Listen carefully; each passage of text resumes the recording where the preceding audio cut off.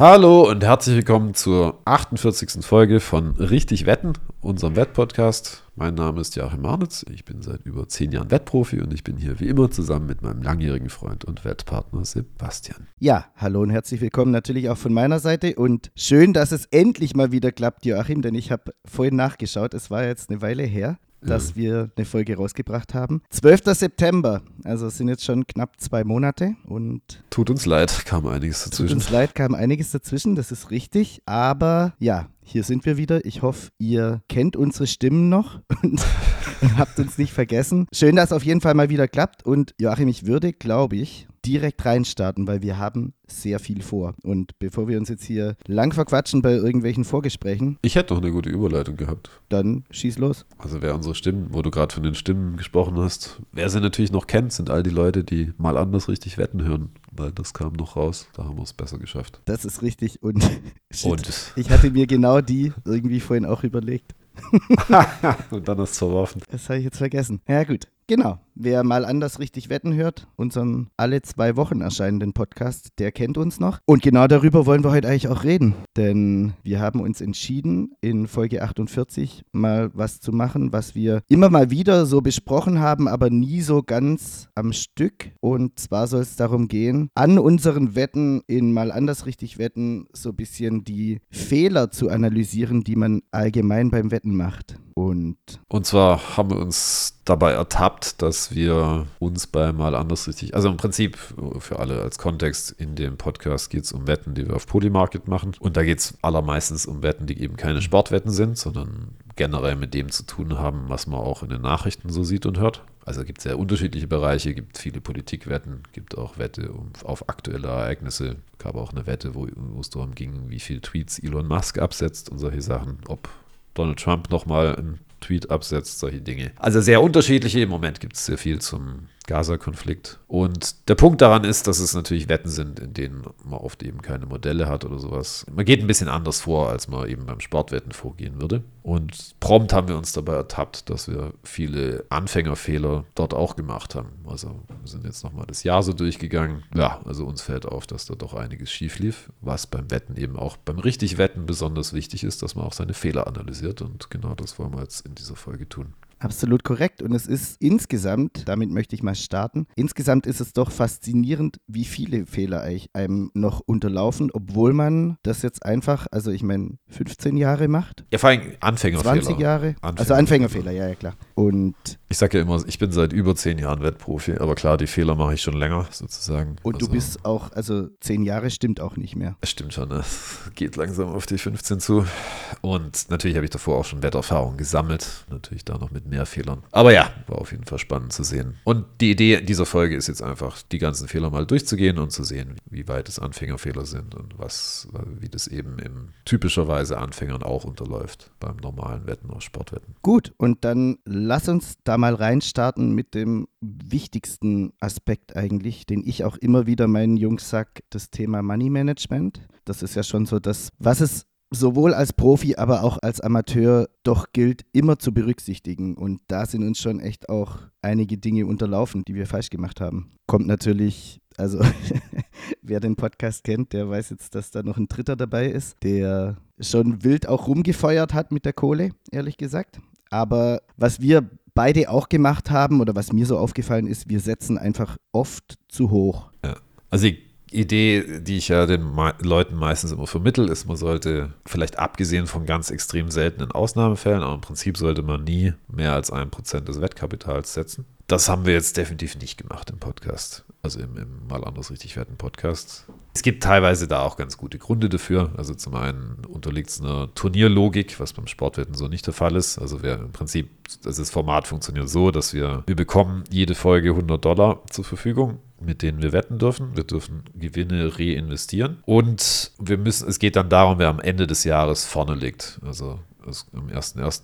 wird quasi abgerechnet. Wer am meisten Gewinn gemacht hat, gewinnt im Podcast. Das führt dazu, ähnlich wie beim Poker, dass man da ein bisschen anders agiert, als man es eigentlich würde, weil wenn du jetzt einfach nur deine Bankroll hast und du Sportwetten machst und ein Modell hast und dort viele Wetten abgibst, dann geht es dir letztlich nur darum, dein Kapital zu vergrößern und gleichzeitig dabei auch zu schützen. Während wir im Podcast natürlich letzten Endes auf Sieg spielen und wenn es halt hinten raus knapp wird oder eben auch nicht mehr so knapp, dann versucht man halt noch eine Chance zu haben, indem man viel zu viel setzt. Und natürlich gibt es noch den anderen Aspekt, man hat den Neuzufluss von Kapital. Also eine Bankroll kann man auch als was sehen, was man einfach, oder das Wettkapital als was Abgeschlossenes, wo man nichts mehr dazufügt. Und das funktioniert im Podcast halt ein bisschen anders, im realen Leben vielleicht auch. Es ist so, dass im Podcast ist einfach, man hat halt immer extra $100, egal was man davor noch gemacht hat. Man geht in dem Sinn nicht pleite und kann immer neuen Unsinn machen. Im realen Leben für Wettanfänger ist es vielleicht nicht so unähnlich. Du hast dann dein Einkommen, mit dem du dein Kapital immer wieder aufpolstern kannst. Und das ist wahrscheinlich auch das, was realerweise bei den meisten Leuten passiert. In dem Sinn wollte ich auch noch ergänzen, habe ich ja auch schon gesagt, man kann natürlich argumentieren, dass man dann auch mehr setzen kann, wenn das Einkommen da ist. Also man muss, diese 1% sind eigentlich was man dann vor allen Dingen berücksichtigen sollte. Wenn man die Bankroll eben schützen muss und nichts neu rein investiert, wenn du ein Einkommen hast, kannst du argumentieren, dass du ein bisschen mehr setzen kannst, vor allen Dingen, wenn die Bankroll noch ziemlich klein ist. Aber das sollte natürlich nur passieren, wenn du dir das problemlos leisten kannst. Aber gerade das bietet sich ja einfach auch an, oder? Also zu sagen, man startet mit einer Bankroll X am Anfang, sagen wir jetzt einfach mal, keine Ahnung, 5.000 Euro und hält sich da eben wirklich an klare Regeln.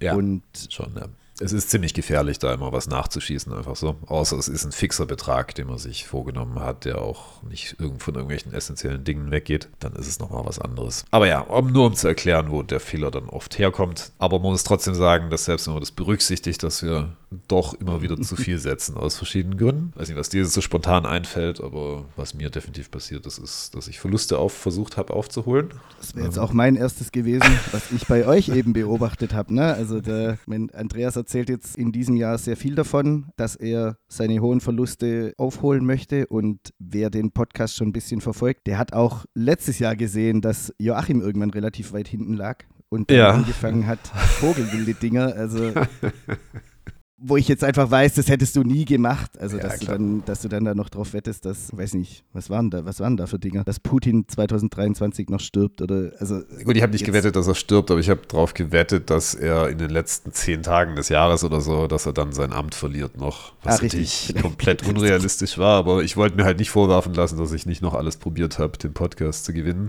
Und da war die Quote auch entsprechend. Also, das Ganze habe ich noch bei Lukaschenko und Xi Jinping gemacht. Und ich glaube, bei Lukaschenko war die Quote, die ich effektiv genommen habe, ich habe $10 drauf gewettet für eine Quote von 185 oder sowas. Also es war sehr vogelwild, aber es hätte mich halt nochmal nach vorne gebracht. Aber klar, also man sollte, das sind jetzt natürlich auch Extrembeispiele, wo auch wahrscheinlich niemand erwartet, dass die Wette sitzt. Das sind eher so Lottowetten. Aber wichtiger ist eben das mit dem Aufholen von Verlusten.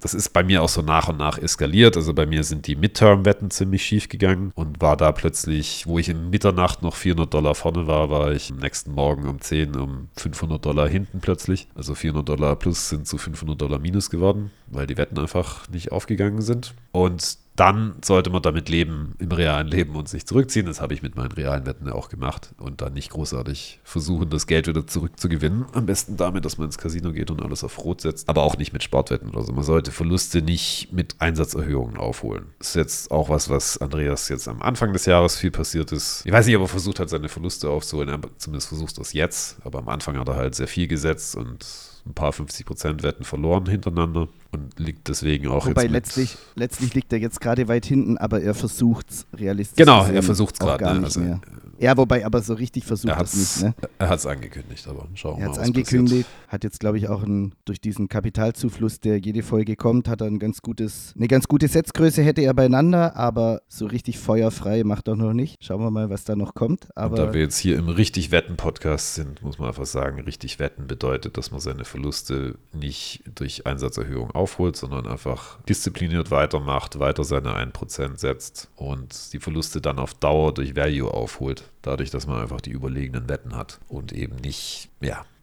mit Martingale oder dergleichen arbeitet, weil dann ist Value auch schnell nichts mehr wert und bläst seine Bankroll nahezu garantiert weg. Ist jetzt eigentlich auch passiert, sozusagen. Also quasi im Podcast ist es ja auch immer schief gegangen bisher, wenn jemand sehr hoch gesetzt hat. zu viel und zu oft. Ja, klar. Also ich meine, klar, wie du es anfangs schon gesagt hast, ist es halt auch dieses Format, dass es darum geht, das Jahr zu gewinnen. Dementsprechend sind da jetzt manche Fehler vielleicht auch einfach deshalb, weil man unbedingt da jetzt halt oben stehen will am Ende, das ist klar, aber trotzdem, ja, also Aufholen von Verlusten, man sollte nie irgendwie Verlusten hinterherrennen. Ja, gilt, glaube ich, auch generell im Leben, unabhängig vom Sportwetten jetzt. Das kann man emotional tatsächlich auch argumentieren, wenn man es auf Beziehungen zum Beispiel verwendet oder so. Zum Beispiel, ja, genau. Oder an was hast du gedacht? Schlechte Bildung? Ja, oder?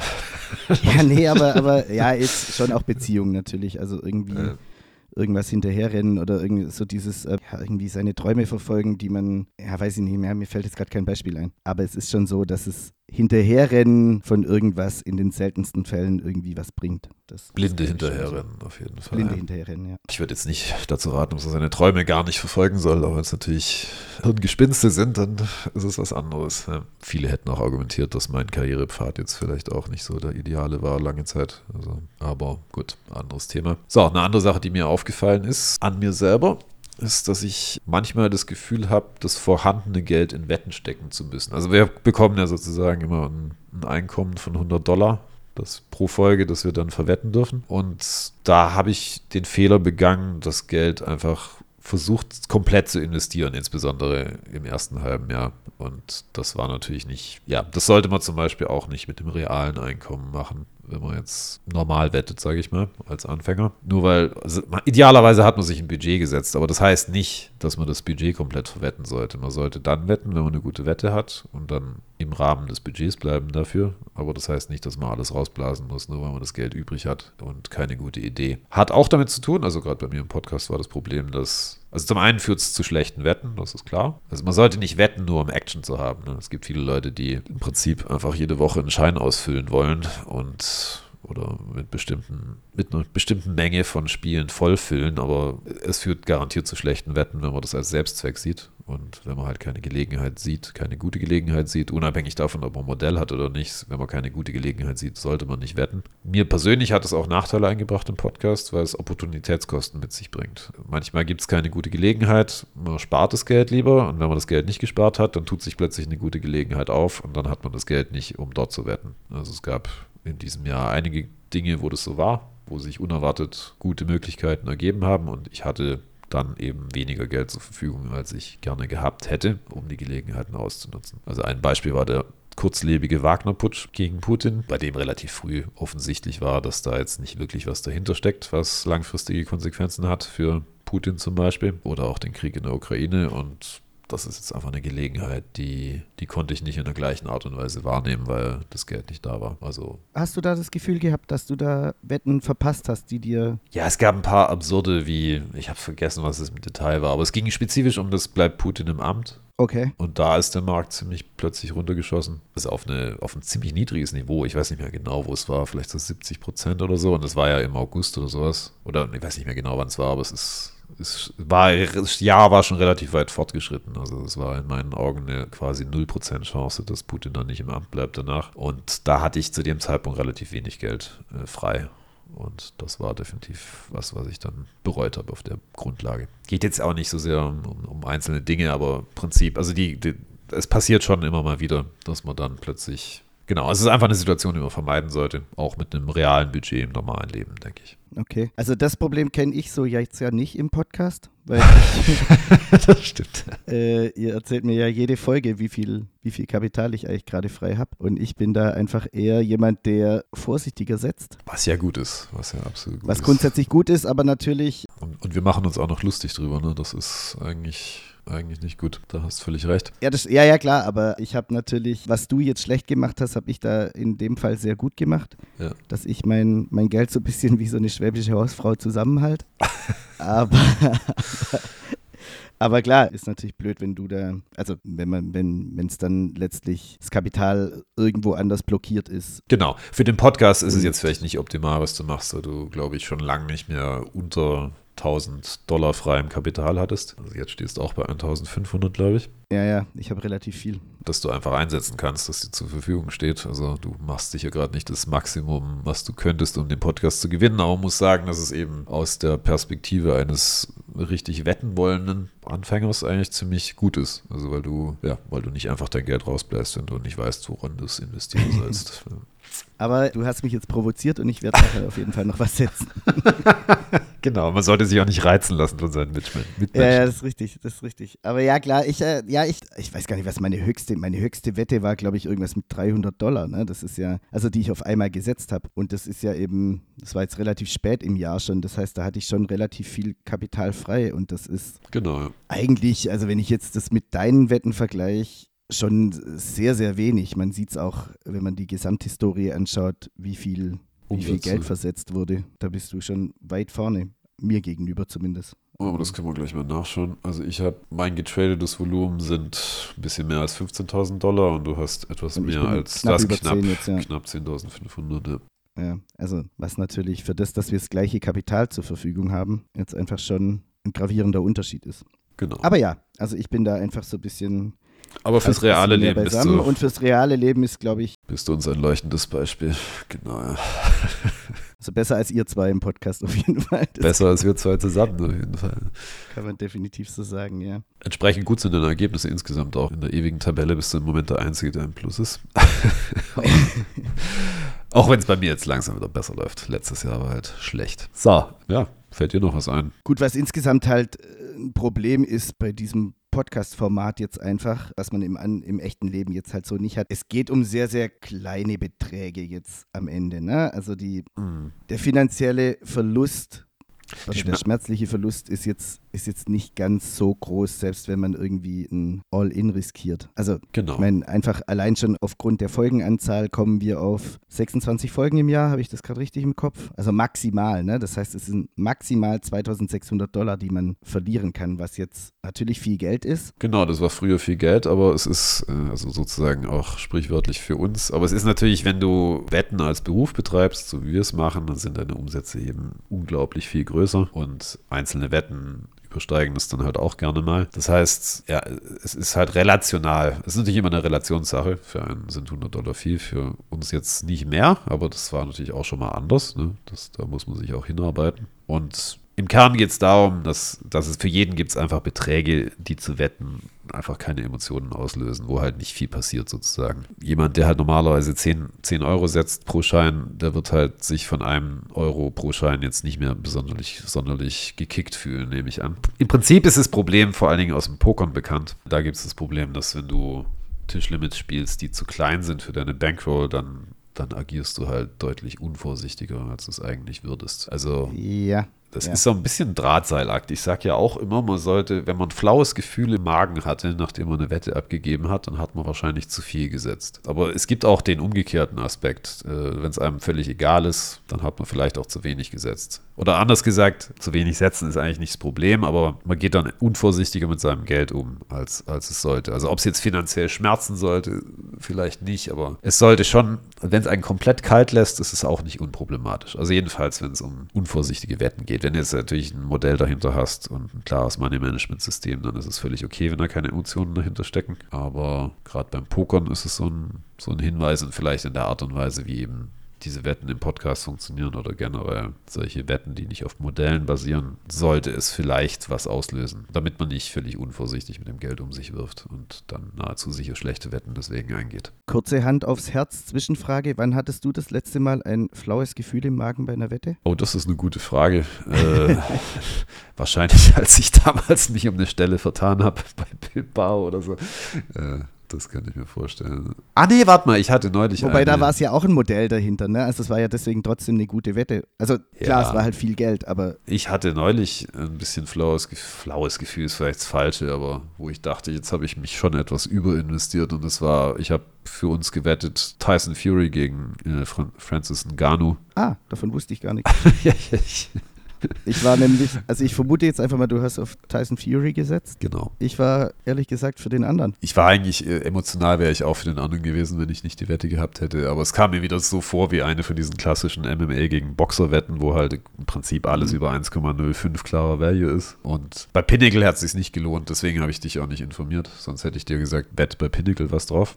Aber auf Polymarket war dann sein Preis plötzlich auf 92% gerutscht. Und mein Argument war, dass Tyson Fury ja sich mit K.O.-Künstlern schon ganz gut auskennt. Siehe die Wilder-Trilogie. Und das war in meinen Augen so der einzige Weg zum Sieg für Ngannou, dass er halt ihm eine reindrischt und dann fällt er halt K.O. um. Also schon ein Risiko, das da ist, aber bei Tyson Fury kam mir ideal dafür geeignet vor, da jetzt kein Problem zu sein. Und dann war der Kampf halt doch knapper, als mir lieb war auf jeden Fall. Es war ja dann auch eine Split Decision. Da war es mir ein bisschen Rückblickend betrachtet, Joachim, das hättest du mir gerne sagen dürfen.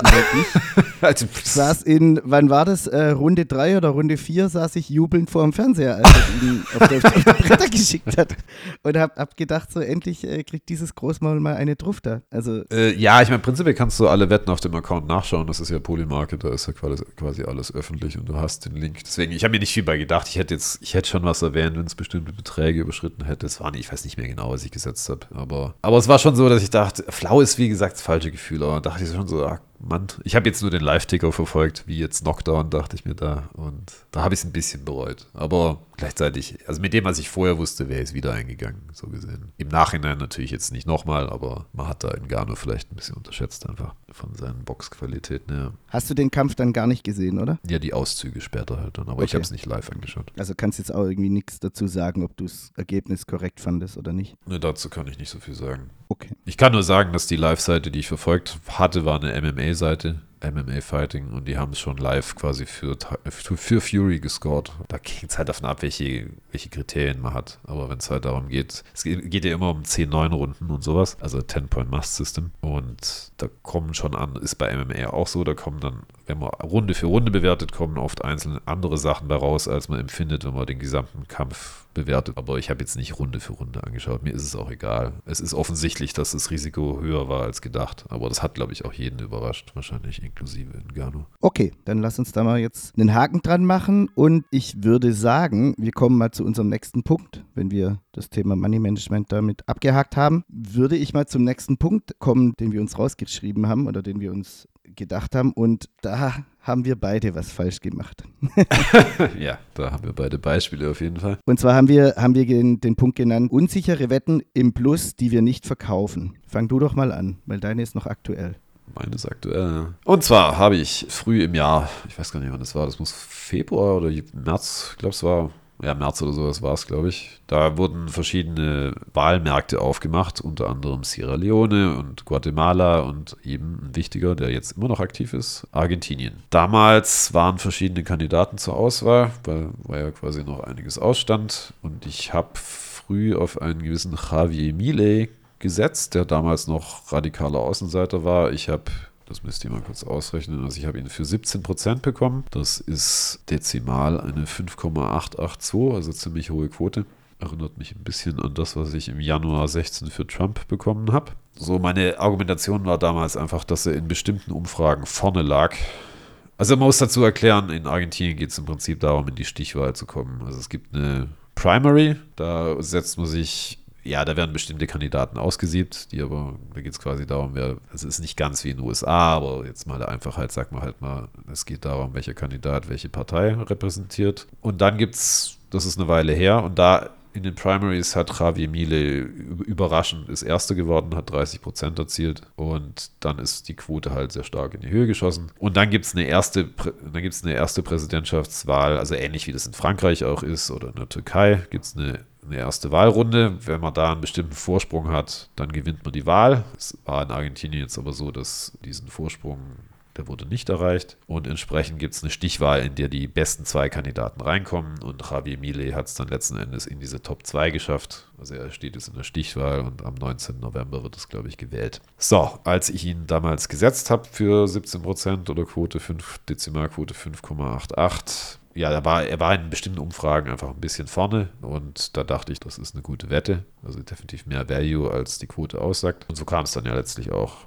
Ist halt ein starker Außenseiterkandidat gewesen zu dem Zeitpunkt. Er war zum Beispiel einer, der auch keine Wahlwerbung geschaltet hat. Und dann hat er in den Primaries diesen Überraschungserfolg gehabt, war Erster, hat 30% erzielt und dann ist seine Quote stark hochgeschossen. Auf einer Spitze waren es, glaube ich, so knapp 74%. Das gleich nochmal dezimal auszudrücken. Das entspricht 1,35 Dezimalquote. War extrem starker Favorit, war in den Umfragen vorne. Ja, und dann, es gab sogar die Idee, dass er vielleicht nur diesen Wahlgang braucht, weil er den nötigen Abstand hat. Und dann kam es komplett anders. Also er hat wieder so genau seine 30% geholt, aber der Gegenkandidat von den Peronisten, der hat, glaube ich, 36% geholt. Und jetzt hat sich das eben wieder gedreht, hat sich der Marktpreis entwickelt. Ich glaube, es war ungefähr 66-34% zugunsten von Massa. Das ist der Sergio Massa, ist der Gegenkandidat. Und also Miele hat sich wieder halbiert, prozentual betrachtet in der Quote. Und dann gab es jetzt wieder ein paar Umfragen, jetzt ist es wieder 50-50.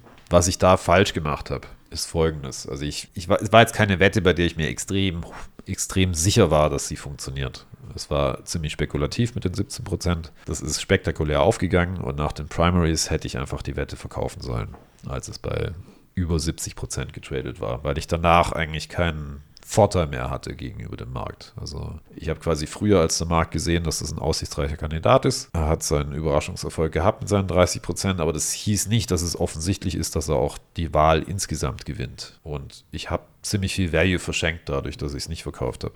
Ja, das war so der Fehler, den ich begangen habe.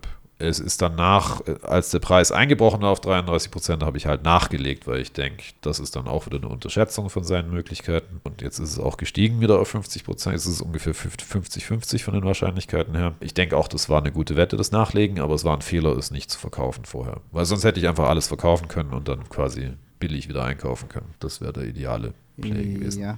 Der Punkt ist, es war eine unsichere Wette, als ich sie eingegangen bin, die zwar gerechtfertigt war und auch Value war, denke ich, aber es war ein Fehler, sie nicht zu verkaufen, als der Preis sehr günstig stand. Ja. Okay. Hast du auch ein Beispiel? Bei mir, vom einen Argentinier zum anderen, bei mir hing die Wette auch stark mit einem Argentinier zusammen, die ich mir jetzt daraus geschrieben habe. Und zwar ging es da um Leo Messi und jeder weiß ja, oder jeder dürfte mittlerweile mitbekommen haben, dass er in die MLS gewechselt ist. Anfang Juli war das, glaube ich. Und ich habe irgendwann, als dieser Hype dann losging mit Messi, habe ich eine Wette darauf abgegeben, dass Inter Miami sowohl in die Playoffs kommt, als auch sogar den Titel holt. Den Titel war natürlich vogelwild, ehrlich gesagt. Es war auch ein Versehen, oder? Mit dem Titel. Ja, ich hab da, glaube ich, irgendwas verwechselt mit irgendeinem Cup noch, keine Ahnung. Da wären wir nämlich beim nächsten Wettfehler, gründliche Recherche. Also nicht gründliche. Aber was mir auf jeden Fall passiert ist, und ich habe jetzt gerade eben nochmal die Tabelle rausgesucht, ich meine, Messi ist da Anfang Juli hin. So, da war Inter Miami abgeschlagen, weil die Saison läuft ja ab März, glaube ich, ist ja eine Sommerliga. Und Inter Miami war halt abgeschlagen letzter in der Conference, also in der Eastern Conference. Und mit 12 Punkten mindestens Rückstand auf den Relegationsplatz. Oder auf den, also nicht Relegationsplatz, wie sagt man denn da? Auf den Playoff-Platz. Ja. Und es waren halt einfach nur noch 14 Spiele zu spielen. Das heißt, sie hätten aufholen müssen, also 12 Punkte in 14 Spielen, das ist ja schon mal 1 Punkt pro Spiel im Schnitt aufholen überhaupt. Immer davon ausgehend, du weißt ja gar nicht, was die anderen machen. Also ich habe jetzt nicht parat, ob die noch zweimal gegeneinander gespielt haben oder so, dass man jetzt sagen kann, so okay, das ist ein sogenanntes 6-Punkte-Spiel, aber was halt auf jeden Fall schlecht war halt die Ausgangslage. Ja. Und zum einen fand ich rückblickend ehrlicherweise schlecht, dass ich darauf gewettet habe. Ich meine, die hatten ja dann einen ganz guten Lauf, die haben auch irgendeinen Pokal gewonnen und Messi hat auch, glaube ich, sehr, sehr gut gespielt. Aber was halt von mir sehr schlecht war zum einen viel einfach von Messi abhängig. Das heißt, jede Verletzung macht das Ding zunichte. Ist letztlich dann auch so passiert. Und zum anderen war einfach der Gap einfach viel zu groß, um das realistisch wirklich aufholen zu können. Zu Deutsch, die Lücke. Ja, genau. Also die Differenz an Punkten war viel zu groß, weil am Ende war ja auch klar, dass die vorne hören ja deswegen jetzt nicht auf zu punkten. Ne? Also es war schon klar, die holen auch noch ihre Dinger. Und letztlich ist es mit 10 Punkten, 10 Punkte haben dann am Ende auch gefehlt. Und was halt ich falsch gemacht habe, war, als es dann kurzzeitig so lief und alle auf diesem Messi-Hype aufgesprungen sind und jeder wirklich darauf gewettet hat, war die Wette weit im Plus. Ich habe da drauf gesetzt, das habe ich jetzt natürlich nicht parat, ich habe darauf gesetzt, jetzt keinen irrsinnigen Betrag, aber die Wette war halt auf jeden Fall, das weiß ich noch, 70% im Plus. Und da hätte ich einfach sagen können, okay, und jetzt gehe ich da raus und entweder wette ich jetzt einfach das Gegenteil, weil es zu dem Zeitpunkt auch noch lange nicht sicher war, dass sie es schaffen. Also selbst wenn sie noch alles gewonnen hätten, wäre es immer noch eng geworden. Es war halt einfach, dass jeder auf diesen Hype-Train mit aufgesprungen ist. Entweder wette ich jetzt einfach das Gegenteil, weil es die Quote dann wieder hergegeben hätte und bin auf einmal gegen Messi, wie ich es mein ganzes Leben war. Oder ich lasse halt die Finger von und nehme einfach diesen Gewinn mit. Und da habe ich mir dann letztlich auch die Finger dran verbrannt, weil ich es halt eben nicht ausgecasht habe, weil ich mir da irgendwie eingeredet habe, naja, lief ja bisher gut, kommen wir nachher auch noch dazu. Und habe es halt einfach nicht verkauft, als es sinnvoll gewesen wäre. Und das ist schon so eine Wette, wo ich mir denke, ja, da hätte ich cleverer agieren müssen. Einfach vielleicht das einmal kurz in der Tabelle betrachten und sehen so, okay, also selbst mit Messi, der unbestritten wahrscheinlich der beste Fußballer ist, der jemals gespielt hat, wird es halt eng. Und mein schon dagewesener Gewinn, das hätte halt einfach eine Entscheidung bringen müssen, wo ich sage, okay, da gehe ich raus. Ja.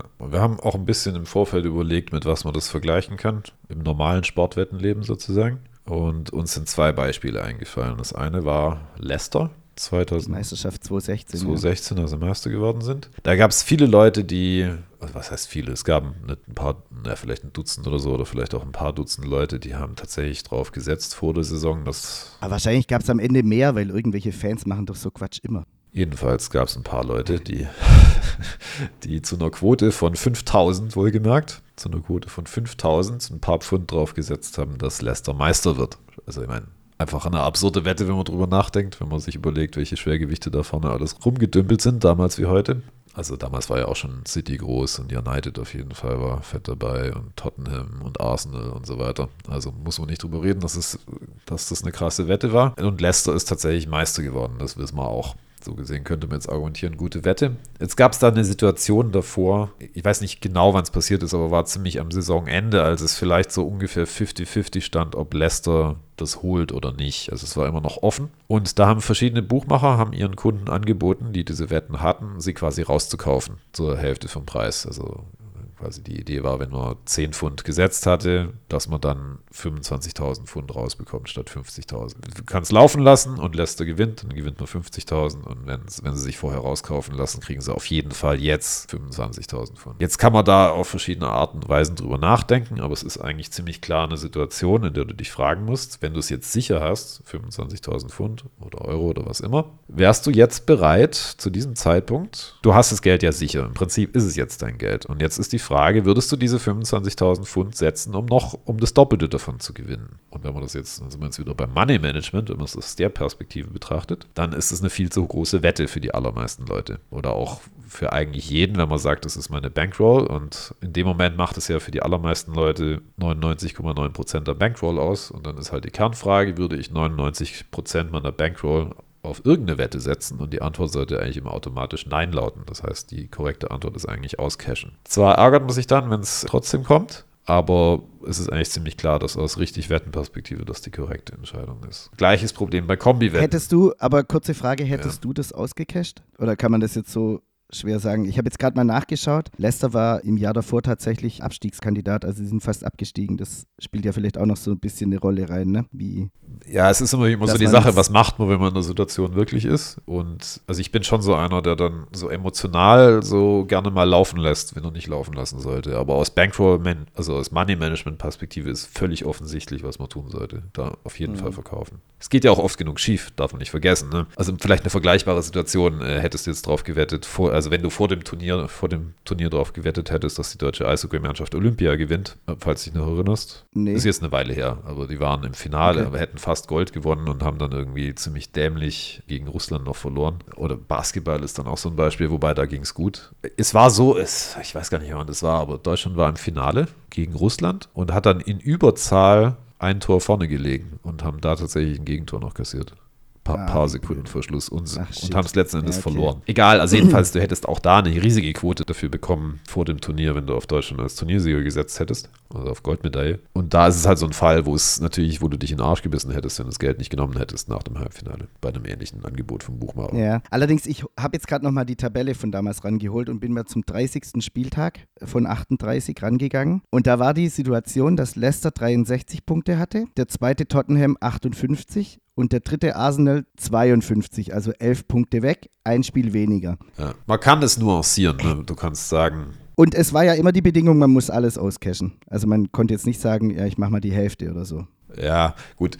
Wenn du es ein bisschen professioneller angehst, kannst du dann natürlich sagen, du hedgst es. Also du musst ja nicht beim gleichen Buchmacher hedgen. Und natürlich, klar, als Otto-Normalverbraucher ist es so eine Sache. Ich weiß jetzt aber auch nicht genau, wann das Angebot kam, um ehrlich zu sein. Aber es kann, ich meine natürlich, die Buchmacher machen das schon mit dem Hintergedanken. Ich bin ja auch eigentlich gegen diese Cash-Out-Wetten aus demselben Grund. Weil wenn die Cash-Out-Wette selber nicht Value ist, aber der Punkt ist eben das Money-Management. Die Frage ist halt, würdest du so viel Geld riskieren, da einer Bankroll? Wir haben das ja auch schon mal in der Kombi-Wetten. Die Antwort ist ja immer nein. Wir haben ja schon mal über diese Kombi-Wetten. In der Kombi-Wetten-Folge haben wir das ja auch schon mal angesprochen. Da ist die Logik die gleiche. Wenn du eben eine Kombi-Wette hast mit 7 verschiedenen Wetten und du hast die ersten 6 gewonnen, solltest du dich dann auscashen oder nicht? Strikt aus Value-Perspektive wahrscheinlich nein, weil das Angebot der Buchmacher wahrscheinlich ein für dich schlechtes ist. Aber gleichzeitig kommt halt wieder diese Kapitalfrage, weil du effektiv jetzt eben den Gewinn dieser 6 Wetten dafür riskierst, um die 7. zu gewinnen. Und wenn du die Möglichkeit hast, das zumindest teilweise zu hatchen, dann solltest du es eigentlich immer tun. Problem bei diesem Leicester-Beispiel ist natürlich genau das, dass du, wenn du halt nur diese 10 Pfund hast und halt die Wahl hast zwischen auscashen und nicht auscashen, das sind jetzt meistens nicht Leute, die zu einem anderen Buchmacher rennen können und 2.500 oder was immer der Betrag ist, 25.000 Pfund dann drauf zu wetten, dass Tottenham war es, glaube ich, damals, dass die Meister werden, um so einen sicheren Profit rauszuschlagen, weil du halt das Kapital einfach nicht hast. Also du weißt, was ich meine. Aber vielleicht. Ja, ich weiß. Ja, klar. Aber ich meine, die klar, Frage ist auch, ob klar. die Buchmacher sich nicht auch ein bisschen darauf eingelassen hätten, wenn man sagt, man will nur die Hälfte auscashen. Weil es ja für die immer noch eine gute Wette sozusagen. Immer noch ein guter Deal eigentlich, ja. Habe ich jetzt auch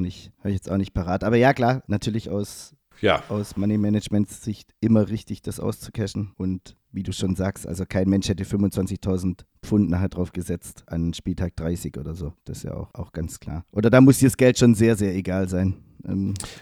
Und in all diesen Fällen kann man jetzt argumentieren, da haben wir uns ja auch drüber unterhalten, also die Leute, die auf Leicester da gesetzt haben, die haben wahrscheinlich keine Ahnung gehabt. Ne? Man kann immer noch darüber diskutieren, ob diese 5.000 Value waren oder nicht. Könnt jetzt sagen, natürlich, sonst hätte die Wette wahrscheinlich schon, ja, aber es war nicht offensichtlich Value. Und ich weiß nicht, ich hätte jetzt gesagt, dass keiner ist, ehrlich gesagt. Ja, wenn du drüber nachdenkst. Und wahrscheinlich haben das eine Handvoll verrückte Fans, die halt mit der Dauerkarte da im Block stehen und jedes Jahr diese Wette gemacht haben. Nein, aber jetzt denk drüber nach. Du hast eine Quote von 5.000. Das heißt effektiv, wenn du 5.000 Premier League-Saisons spielst, passiert es dann nur einmal, dass Leicester Meister wird. 5.000. Das sind 5.000 Jahre Menschheitsgeschichte. Ne? Das zeigt, glaube ich, dass die Buchmacher die Chance unterschätzt haben. Weil die Premier League gibt es jetzt wie lange? Ja.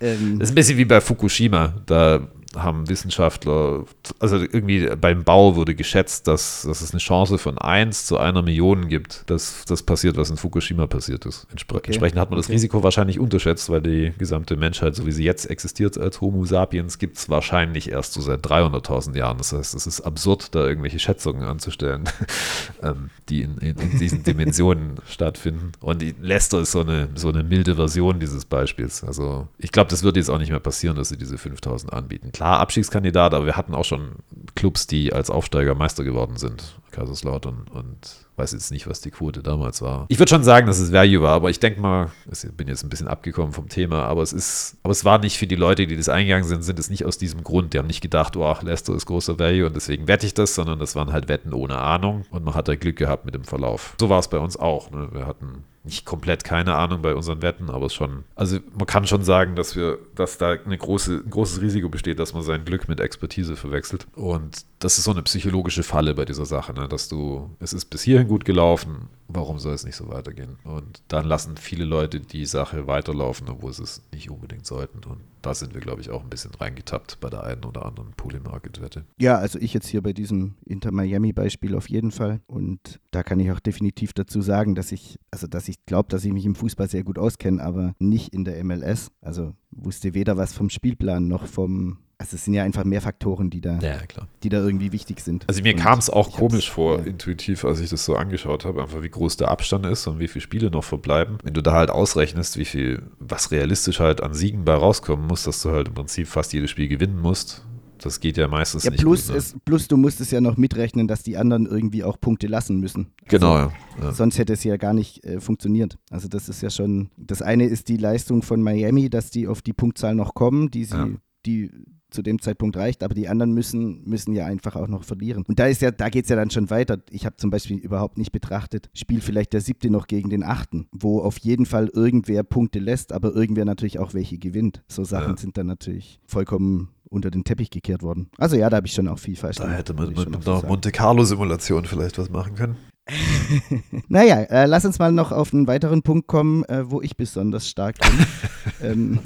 Das sind Wunschwetten. Wir haben es Wunschwetten genannt, weil ich da so einer bin, der anders als du, also da bist du, glaube ich, besser. Ich zum Beispiel gehe ins Stadion und wünsche mir einfach, also bei einem Spiel, das mich nicht interessiert, wie wir es damals, wir haben da schon mal drüber geredet, damals hatten bei Wien gegen Rom, als wir zusammen bei der Euroleague waren, das ist ein Spiel, das mir vollkommen wurscht, und wenn ich da reingehe, dann wünsche ich mir einfach, dass es im Optimalfall 4:4 ausgeht, dass ich viele Tore sehe, dass es einfach ein Spektakel ist, dass ich da dabei war, wo ich dann später noch sage, so okay, damals war ich da. Das hat ja damals auch wunderbar geklappt, die ersten beiden. Die ersten beiden Tore waren schon gefallen, bevor wir drin waren. Aber so verhalte ich mich natürlich in ganz vielen Situationen, und das habe ich jetzt auch bei mir bei Polymarket gesehen, dass ich zum Beispiel, wenn ich es nochmal analysiere, habe ich immer auf steigende Kryptopreise gesetzt. Das ist jetzt hier die erste Wette, die wir jetzt aktuell haben, und wir machen den Podcast seit August letzten Jahres, glaube ich, habe ich immer auf steigende Preise gesetzt. Also ich habe immer gewettet, also so eine klassische Wette, was weiß ich, der Bitcoin steht ja am Ende des Monats über 30.000 oder unter 30.000. Ich habe da immer gewettet, weil ich mir das wünsche irgendwie, dass er steigt. Ich habe da nicht einmal drauf gesetzt, dass er fällt oder dass er drunter bleibt. Und das habe ich jetzt zum allerersten Mal gemacht, und so bin ich allgemein bei meinen Wetten. Also ich sehe immer eher so das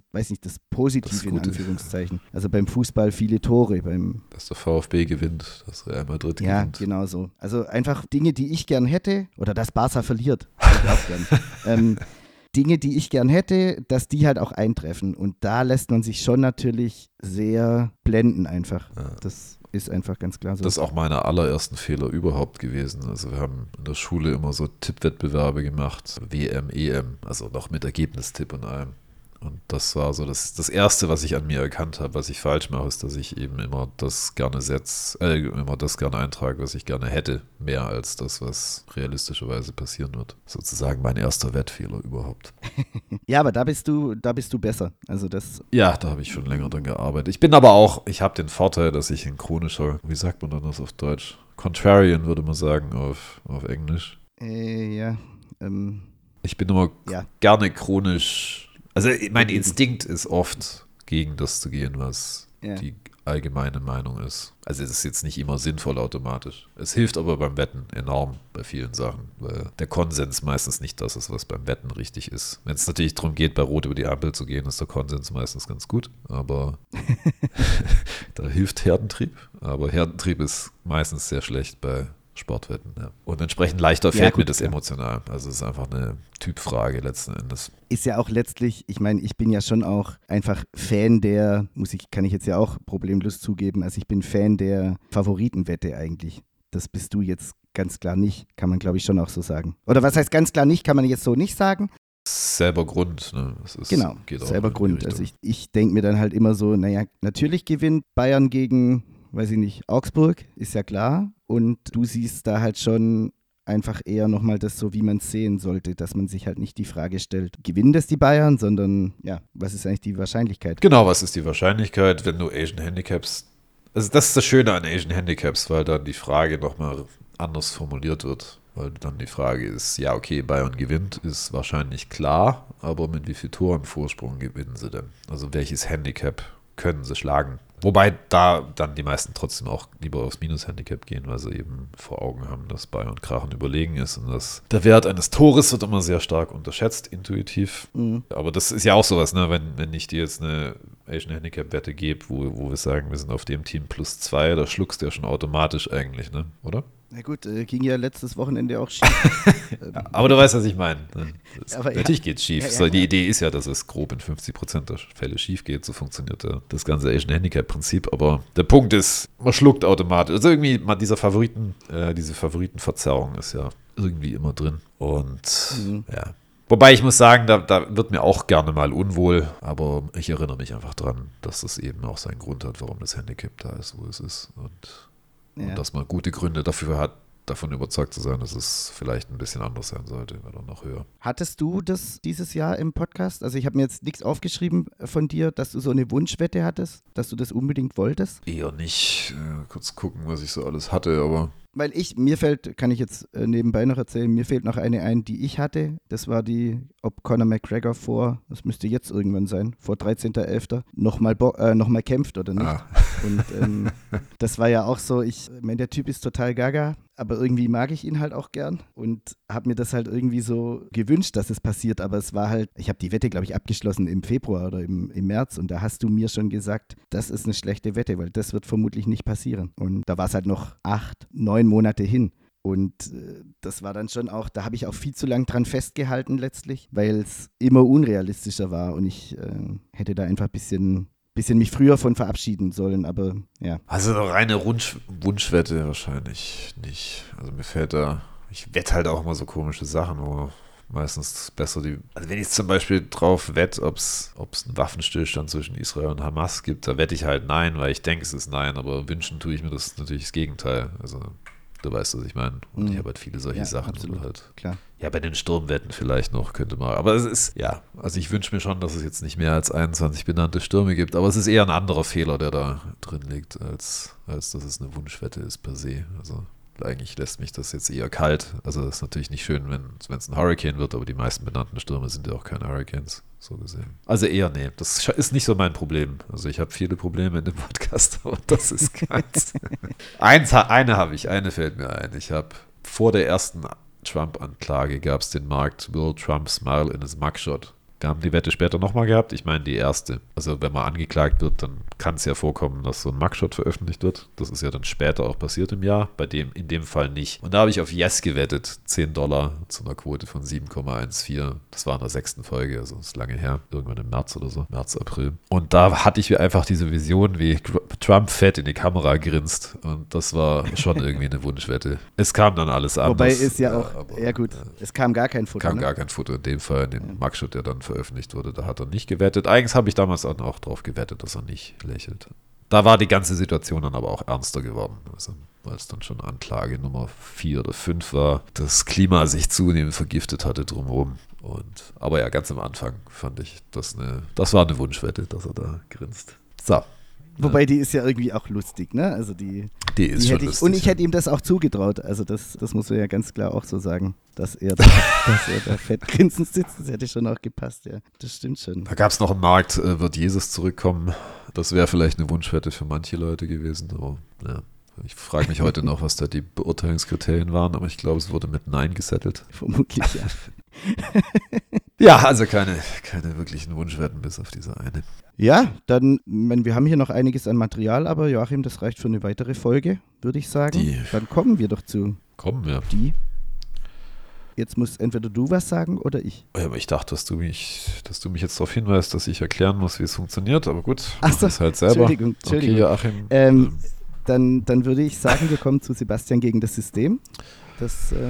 Das früher mal anders funktioniert hat, mittlerweile, da das ganze Jahr ein bisschen chaotisch gelaufen ist, mal sehen, wie wir das nächstes Jahr machen. Erkläre ich jetzt einfach nur, wie es jetzt funktioniert. Bei Sebastian gegen das System bekommt Sebastian einfach eine Reihe von Wetten von mir, die wir wetten werden. Und Sebastian darf sich dieses Jahr einfach dafür entscheiden, welche Seite er nehmen will. Wir wetten beide 100 € auf die jeweils, also Sebastian sucht in dem Fall jetzt die Seiten aus, wer was wettet. Und am Ende des Jahres werden die Verluste beider Parteien zusammengerechnet und in einen Spendentopf geworfen. Und wir stellen dann wie jedes Jahr, eine wohltätige Einrichtung zur Auswahl. Und ihr dürft dann abstimmen auf dem Blog. Ich verlinke dann zur Abstimmung. Und die Anteile, wir verteilen das dann prozentual an die verschiedenen Einrichtungen. Ihr dürft auch welche vorschlagen im Übrigen. Und das machen wir dann so gegen Weihnachten alles. Und das ist Sebastian gegen das System. Was gibt es für Wetten? Es gibt 3 Wetten. Bei 2 suche ich mir aus, was wir machen, und bei einer überlasse ich es dir. Die erste kommt aus der, ich muss erstmal, oh Gott, das ist so lange her, Joachim. Ich muss ja erstmal sagen, wie der Stand ist. Der Stand. Wir hatten 3 Wetten in der NFL, das war der erste Spieltag, und davon hast du 2 gewonnen, ehrlich gesagt, was mich richtig schockiert hat. Ich habe es vorhin nochmal nachgehört. Und die dritte hätte ich auch fast gewonnen. Die dritte war knapp. Ja, und bei der ich dachte, die gewinne ich auf jeden Fall, wo ich im Podcast noch gesagt habe, die freut mich richtig, die hast du deutlich gewonnen. Naja, Fakt ist auf jeden Fall, dass ich dem Pod aktuell 406,50 Euro schulde und du stehst mit 743,70 Euro in der Kreide. Gibt auf jeden Fall eine ganz schöne Summe, würde ich sagen. Und ich habe auch für dieses Mal wieder 3 Wetten dabei. So, und die erste kommt aus der Premier League. Das ist die Wette der Wolves gegen die Spurs. Die spielen am Samstag. Und ich wette auf die Wolves plus 0,25 für eine Quote von 2. Aha.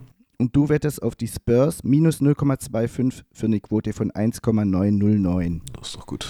So, die zweite Wette kommt aus der NFL und da haben wir ein Spiel, die Chargers gegen die Lions. Ich wette hier auf die Chargers plus 2 für eine Quote von 2,01 und du wettest auf die Lions minus 2 für eine Quote von 1,877. Aha. So. Das war die zweite. Und bei der dritten darfst du jetzt entscheiden, welche Seite du möchtest. Das ist das Spiel New York Giants gegen die Dallas Cowboys. Und da gibt es einmal die Linie, also die Linie ist 38,5. Wir machen Over-Under. Und du darfst dich entscheiden, ob du gerne Over oder Under hättest. Und das Over gibt es für eine Quote von 2,04 und das Under für eine Quote von 1,84. Over. Verdammt. Willst du das Over haben? Nee, jetzt nicht. Aber ich spiele ja Fantasy League auch Okay. und habe einige der Dallas Cowboys und habe deswegen gehofft, dass die Punkte natürlich mehr, je nachdem wie viel Pässe sie fangen und so. Und deswegen habe ich da auf ein sehr offenes Spiel gehofft und Okay. dass es ein klares Over gibt. Aber du kriegst das Over. Ist doch sehr schön. Dann verkehrte Welt hier. Da fällt mir noch ein, das habe ich vergessen zu ergänzen. Es gibt ja diese Idee mit den Wunschwetten, haben wir jetzt ja gehabt und jetzt haben wir wieder die Overwette sozusagen als Paradebeispiel. Es gibt auch den gegenteiligen Typus. Mein ehemaliger WG-Kollege, der glühender Dortmund-Fan, der setzt immer chronisch immer gegen Dortmund, hat da in entscheidenden Situationen auch schon ordentlich Geld gemacht oder immer gegen Deutschland, also immer gegen das, was er möchte, weil er dann quasi den finanziellen Ausgleich hat für seinen emotionalen Schaden. Führt auch nicht zu besseren finanziellen Entscheidungen, würde ich vermuten. Aber Da kann ich jetzt auch sagen, da würde ich durchdrehen. Ich erinnere mich an das Champions League Finale 2018 war das. Und ich bin ja glühender Real Madrid-Anhänger und Real hat da gegen Liverpool im Finale gespielt. Und du hast mir vor dem Spiel Wetten geschickt und hast mir geschickt ein plus 0,5 auf Liverpool. Und mir ist natürlich so richtig die Kinnlade runter. Ich habe so gedacht, oh nee, ey. Und habe das mit allergrößten Bauchschmerzen gewettet. Vor allem, es war ein ganz ordentlicher Betrag dann auch. Und damit einherging, glaube ich, auch noch ein Under. Und das war es nachher auch nicht. Also das war schon so ein, wo man dann zumindest so sagen kann, okay, also das ist ja oft so, dass ein Plus-Handicap dann mit einem Under kommt. ja, Und ja, das genau. Minus-Handicap mit einem Over, dass das irgendwie miteinander zusammenhängt, ist logisch. Und ich weiß noch, dass ich zumindest gehofft habe, okay, dann bitte wenigstens das Over. Aber ja, nee. Da hatte ich doch durchaus Bauchschmerzen, als Real das dann 3:1 gewonnen hat. Und irgendwie habe ich mich trotzdem gefreut. Das ist dann halt immer schwierig. Aber ja, gehört irgendwie auch dazu. Aber ich würde es aktiv nie machen. Also ich würde nie jetzt jede Woche gegen VfB setzen, nur damit ich mich dann freue, wenn sie doch gewinnen. Also Ja, das wäre jetzt auch nicht mein Stil. Ich bin mehr so der All-In-Typ in der Hinsicht, emotional. ja, ja. Weil mein Argument ist, wenn ich mich ja schon kacke fühle, dann kommt es dann auf ein paar Mark auch nicht an. Oder Euro jetzt halt. Also wenn es eine Spaßwette und emotionale Wette ist. Ja, klar. Ist schon klar. Nicht, dass wir Joachim. die befürworten, aber manchmal ist es schon okay. Ja, also Emotionales Hedging habe ich es vorher genannt. Das ist ein guter Begriff dafür. Das ist ein sehr guter Begriff, ja. Und es gehört ja auch so, ab und zu gehört ja so eine Spaßwette auch dazu. Das muss man ja auch klar sagen. Ja, Also, absolut. ich habe es ja vorhin im Vorfeld auch gesagt, heute Abend ist wieder Champions League und ich habe schon deutlich mehr Freude beim Schauen, wenn ich da 10 Euro auf so einen Kombischein gesetzt habe. Immer wenn ich an Spaßwette denke ich an Südkorea, weil du mich damals überredet hast. 2018 war das, Ja. ne? Da dachte ich, ja, das war dumm. Wobei, ich fand es immer noch eine gute Wette. Und jetzt haben wir ja auch noch das Beispiel mit dem Frauenfußball, da hätte man das wiederholen können, aber da haben wir nicht gewettet. Ja, das stimmt. Na gut, Joachim, dann würde ich sagen, Seid bereit. Nee, das war was anderes. Jetzt war ich bei den Pfadfindern. ja, ich würde sagen, Folge 48 ist im Kasten. Auge aufs Ziel. Nee, jetzt will ich schon wieder. Ne? Augen aufs Ziel und bleib fokussiert. Genau, Folge 48 ist im Kasten. Das freut mich sehr, dass mal wieder geklappt hat. Die nächste, kann ich auf jeden Fall versprechen, kommt zeitnah, denn wir haben hier noch einiges an Material, das wir gerne noch durchquatschen würden. Und ja, bleibt uns weiterhin gewogen und bis zum nächsten Mal. Ciao, macht's gut. Ciao, ciao.